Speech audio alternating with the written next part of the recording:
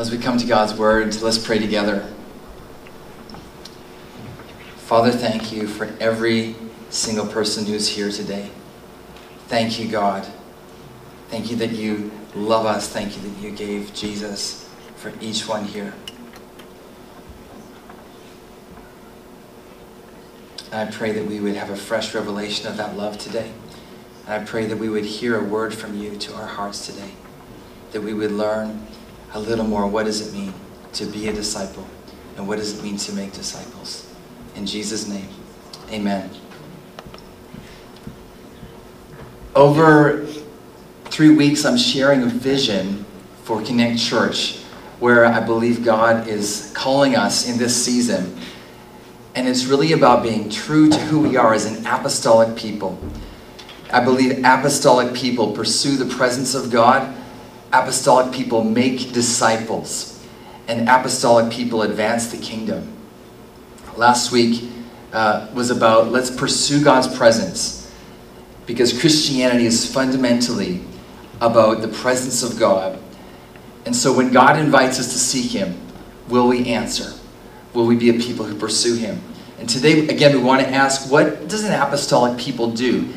Apostolic people make disciples. Where did I get that? I got it from Jesus. And you'll find it when you go to Matthew 28. Jesus gathers his 11 disciples for a final time in Matthew. He gives a single command to the church to guide it throughout its entire earthly history. He says, go and make disciples of all nations, baptizing them in the name of the Father and of the Son and of the Holy Spirit, and teaching them to obey everything I've commanded you. What's his command? Go and make disciples of all nations. Now, as I think about my own journey of ministry, I've tried to make disciples over the years. It started when I was a youth. I can remember my youth leaders saying, hey, David, do you want to lead a Bible study? And I answered like, really? And they kind of threw me in the deep end, and I started leading a Bible study. And probably didn't call it that at the time, but I was making disciples. And then leading a camp with that same youth group. As a pastor, I taught on discipling new Christians. We launched alpha courses. We did home groups. I even worked with a team to develop a 2-year curriculum around discipleship. But as I have studied the topic of discipleship this week, it's blown up in some ways, everything I've thought about. I've been confronted with the heart of discipleship, and that it's so much more than a Bible study or a class. One of the people who confronted me with the heart of discipleship is a man I want to introduce you to. He wrote a letter to his church while he was on the way to his place of execution. What would you write in that letter? He was on the way to Rome to be fed to wild animals in the Colosseum for his faith. His name is Irenaeus. So as he faces impending martyrdom, these are his words. Now I begin to be a disciple. He had been a church leader for years and years. Now I begin to be a disciple. Let fire and cross, herds of beasts, broken bones, dismemberment come upon me, so long as I attain to Jesus Christ. Now I begin to be a disciple. Ignatius is reminding us of something, that when you're a disciple, you're committing to unreservedly follow Jesus. And maybe it was because he lived in such close chronological proximity to when Jesus had actually died, and Peter was one of the leaders in the church in his city, the Apostle Peter, who was martyred before Irenaeus. Maybe he lived in the light of the sacrifice that Jesus made differently than we do. And he just felt like following Jesus meant being ready to die. And that was part of his learning. And he did that freely because he knew that what he gained is so much better. And in Connect Church, we exist to make disciples, but I realize we can't think about making disciples first. First, we need to ask, what are we making? We need to grapple with, what is a disciple? And if something's hit me the most this week, it's that over here is my sanitized Canadian Western categories of discipleship. And over here is the New Testament version of discipleship. And in the middle, there's this gulf. And I wonder how we can cross that, how we can take the words of Jesus and let them shape us in a way that makes us true disciples. So today's message is this. If you are a Christian, you are a disciple. If you are a disciple, you are two things. You're radically committed. And if you're a disciple, you are, despite yourself, growing and progressing. And finally, if you're a disciple, you know that what you give up is nothing to what you gain. So first of all, if you are a Christian, you are a disciple. The first question we need to answer is, as a Christian, is discipleship optional? Is it optional? We know all about options. You're on the phone to get some service done, and they ask you, will you take a survey after? No. You are booking a plane ticket, and they offer you, would you like to upgrade to first class? I'd like to, but can I afford to? No. You are at Subway getting a sandwich, and they say, would you like a cookie and a drink with that? Definitely. But we're all about options. Is discipleship sort of a Christian upgrade? Dallas Willard tells a true story about a pastor who taught on discipleship, and a lady came to him afterwards, and the lady says, Pastor, I just want to be a Christian. I don't want to be a disciple. I like my life the way it is. I like that Jesus died for my sins, and I'll be with him when I die. Why do I have to be a disciple? What would you say? Is discipleship optional? Well, the New Testament speaks to this. First, if we look at the key words it uses for Christians, I did a little hunting. So Christians are called brothers and sisters. Guess how many times? More or less than 100? More than 100. 120 times. We're called believers. Guess how many times? More or less than 100?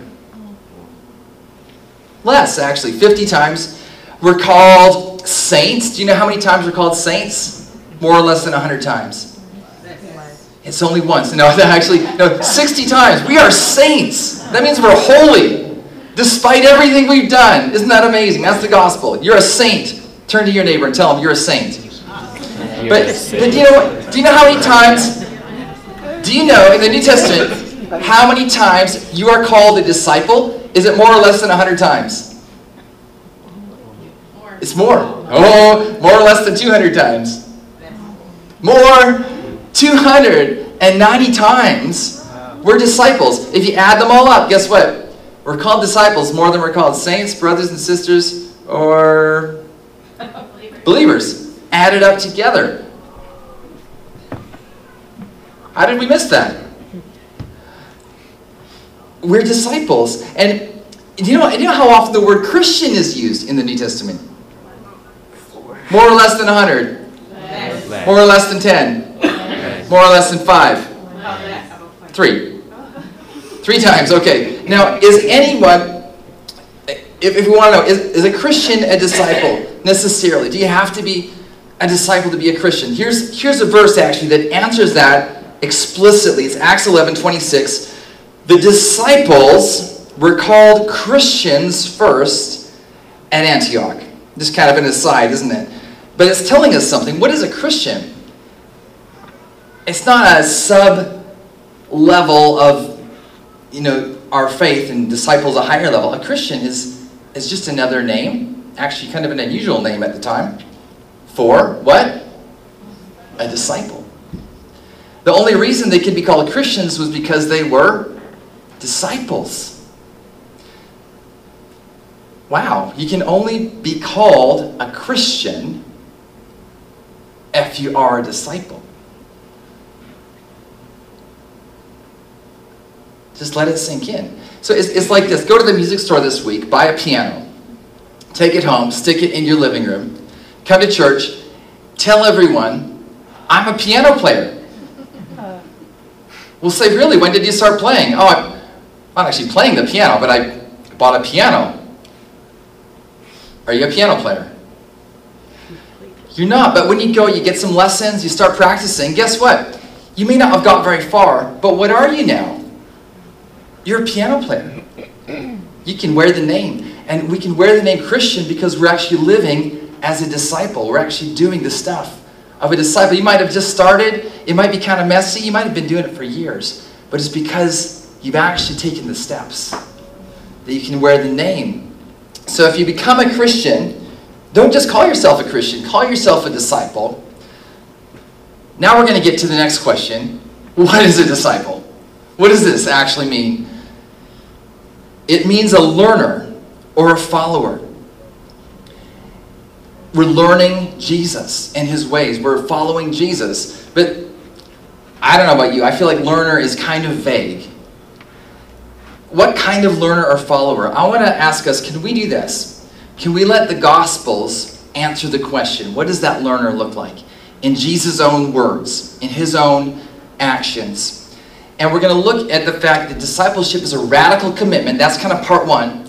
And then the fact that it's in spite of yourself, you're going to grow. Part two. So first is it's a radical commitment. Let's look at these verses from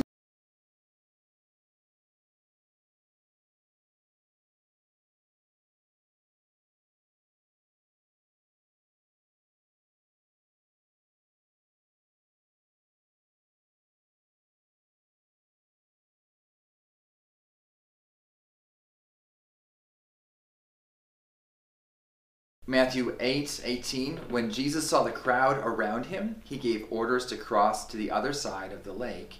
Then a teacher of the law came to him and said, "Teacher, I will follow you wherever you go."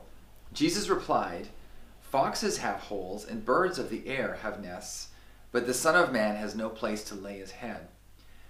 Another disciple said to him, "Lord, first let me go and bury my father." But Jesus told him, "Follow me and let the dead bury their own dead." In Mark 8:34-35, then he called the crowd to him along with his disciples and said, "If anyone would come after me, he must deny himself and take up his cross and follow me. For whoever wants to save his life will lose it, but whoever loses his life for me and for the gospel will save it." I think that works. The disciples and said, "If anyone would come after me, he must deny himself and take up his cross and follow me. For whoever wants to save his life will lose it, but whoever loses his life for me and for the gospel will save it." We could go on, but there's a few little sound bites from Jesus. What is a disciple? What is it? How would you put it in your words, having read that?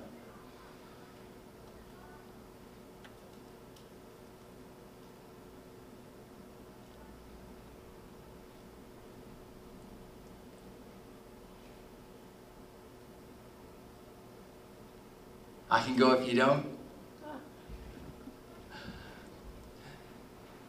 Does it mean you're not on the fence? Does it mean you don't have like 1 foot in, but 1 foot out? Both feet in? You've made a radical commitment to Jesus to the exclusion of all others. And when I read the absolute statements the Bible makes about discipleship, I wonder, how did we ever go from this to the version of Christianity that I've been immersed in my whole life? Have we put too much emphasis on grace? I don't think you can overemphasize grace. I don't think you can overemphasize grace. I think maybe we've put too little emphasis on grace. Because I think a radical revelation of grace probably is going to make radical disciples, but could we be, we've sometimes put all the emphasis on what we know of grace and just a little bit on discipleship? Is that what we do sometimes? Romans 10 says, if you confess with your mouth Jesus is Lord and believe in your heart that God raised him from the dead, you will be saved. Can we offer Jesus as Savior without also offering him as Lord? I don't think so. I don't think so. And this is doing that, offering a Savior without a Lord, is something Dietrich Bonhoeffer, a 20th century German theologian, had a name for.